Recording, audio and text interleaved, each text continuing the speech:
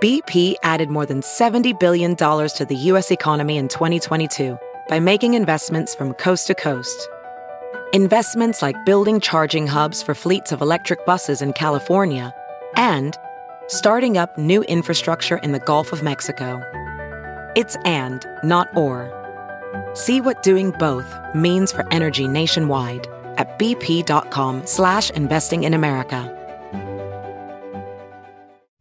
Welcome to the Daily Break. I'm Andrew Tallman. Here's what's happening today at Newsweek. You remember the other day we were telling you about this radically breakthrough development in the field of nuclear fusion where they had an ignition. That means a self-sustaining nuclear fusion reaction. Even though it was incredibly short, it was also incredibly powerful, and it was the first real breakthrough in this ability in the lab, something that was confirmed in 3 different peer-reviewed papers. And at the time, I was trying to explain to you that this is huge news long-term, because if this can be done in a longer form, and it can be harnessed the way we harness nuclear fission right now, you have the potential to solve essentially all of the world's energy needs. Well, perhaps unsurprisingly, everybody is paying attention to this right now, and this support is coming from both sides of the aisle. Both the Biden and former Trump administrations are supporting this research, and scientists working in the field have told Newsweek that the power source now provides huge appeal across the political spectrum and could potentially be available by the end of the next decade.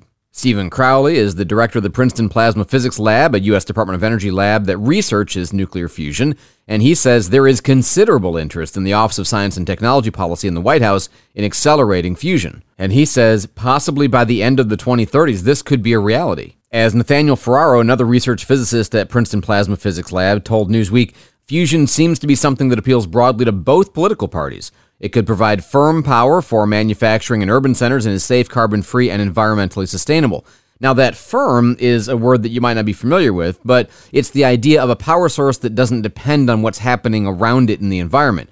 Wind, for example, and solar are not considered firm sources because they depend on, obviously, the rushing of the wind and the shining of the sun, which can be impeded for various reasons. Firm sources are ones that can be switched on and off to balance renewables when the wind doesn't blow and the sun doesn't shine. And given the fact that it requires almost no inputs, it can be made out of seawater, for goodness sakes, and the output is helium, which we can use that, the possibility of an entire energy grid built around solar panels and wind power and fusion is certainly very appealing. The challenge is that because fusion is so much of a longer-term solution, that it hasn't been drawing as much of the research dollars as, for example, solar, which is more of a right-now solution.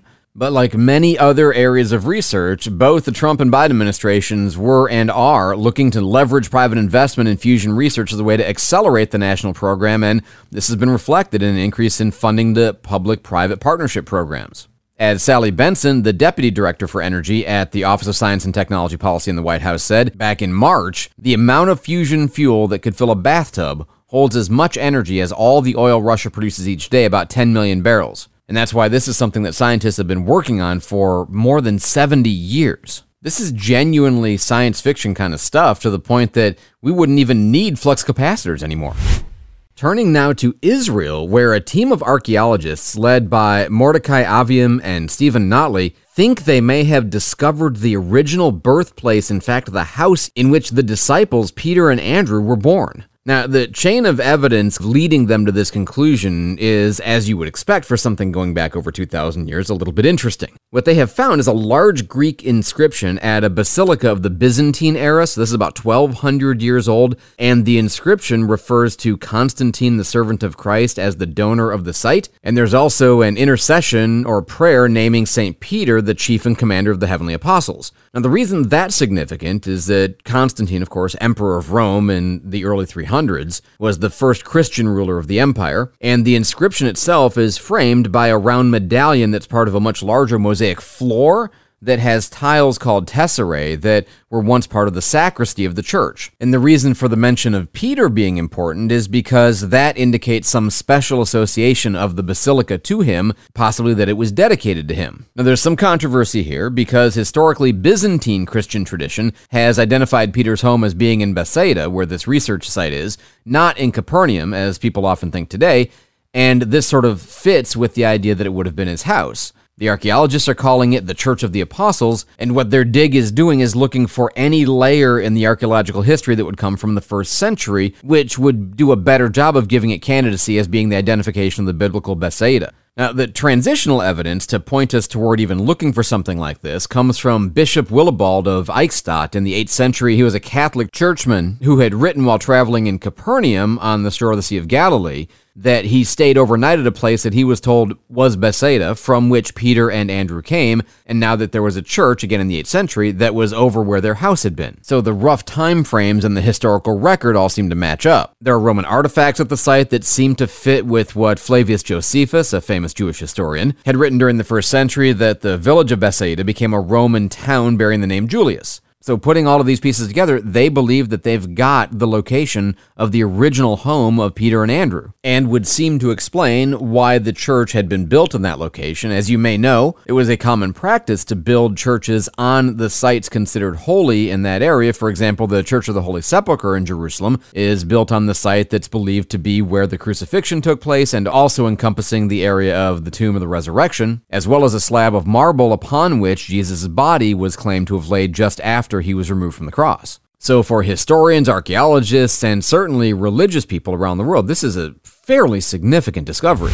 And finally, from the looking forward to the future but not too far in the future file, it is almost fall, and that means we are almost ready to start indulging in pumpkin spice everything. Yes, the widely beloved and sometimes mocked, perhaps despised, flavor that is the signal of the arrival of autumn started in Starbucks in 2003, according to legend by Peter Dukes, the director of the Espresso Americas for Starbucks. Basically, a bunch of taste developers sat around in the liquid lab, swallowing coffee with pumpkin pie in their mouths in an effort to create the perfect fall flavors. Whether they got there or not, and whether you celebrate this or not, well, these are matters of contention. But in the end, they developed pumpkin spice sauce with cinnamon, clove, and nutmeg, and that recipe hasn't changed since. Well, obviously, Starbucks is not the only place that uses this anymore. In fact, it's everywhere. I mean, it seems like the tentacles of this development have yet to find their outer reaches. I'm still waiting for the day when we have pumpkin spice potato chips and hamburgers, and I'm sure we're not far off. Well, now you have an opportunity to capitalize on, presumably, your love of this flavor, and you can become a taste researcher for an organization called Pour Moi. That's Pourmoi, like the French, as in pour me, but pour as in drinks. Because what they're looking for is somebody who is going to go around to popular coffee chains and taste test all of the pumpkin spice offerings and review them in a way to kind of rank and guide consumers to what they might enjoy the most. If you think this might be for you, obviously you've got to be a fan of the flavor, and you will then be evaluating each of the offerings for their sweetness levels, their flavor, their coziness, the smell, and additional bonuses like cream or sprinkles or gingerbread or potato chips. I'm just suggesting here, not too loudly or too often, but potato chips. And in return, you're going to get $350 in addition to an expense account that'll cover the cost of all the drinks, which, truth be told, is probably going to be more than $350. So if you think this might be for you, Pour Moi said that the only requirements for the job are having a solid enthusiasm for autumn, a penchant for pumpkins, lots of experience in drinking pumpkin spice lattes, and the ability to get to and from a range of different coffee shops. And if you think that's you, there's a link to the application in the article about this topic at Newsweek.com. However, I have just one word of warning for you. Many times in life, you might think about the beautiful situation where you get paid to do something you love. Sometimes what you find is that getting paid for it and then having to do it a lot for that money makes it not quite as sweet as you expected. Case in point, 30 years ago, for about 5 years in college, I worked as a server at the Olive Garden. I have not had a breadstick since. That's it for the Daily Break. Be sure to head over to Newsweek.com for these stories and more, including our growing podcast lineup. And consider subscribing to our digital and print editions of Newsweek if you haven't already. Hit the 5-star review before you go, because this is the best pumpkin spice latte podcast in the known universe. I'm Andrew Tallman. Thanks for listening to the Daily Break, brought to you by Newsweek.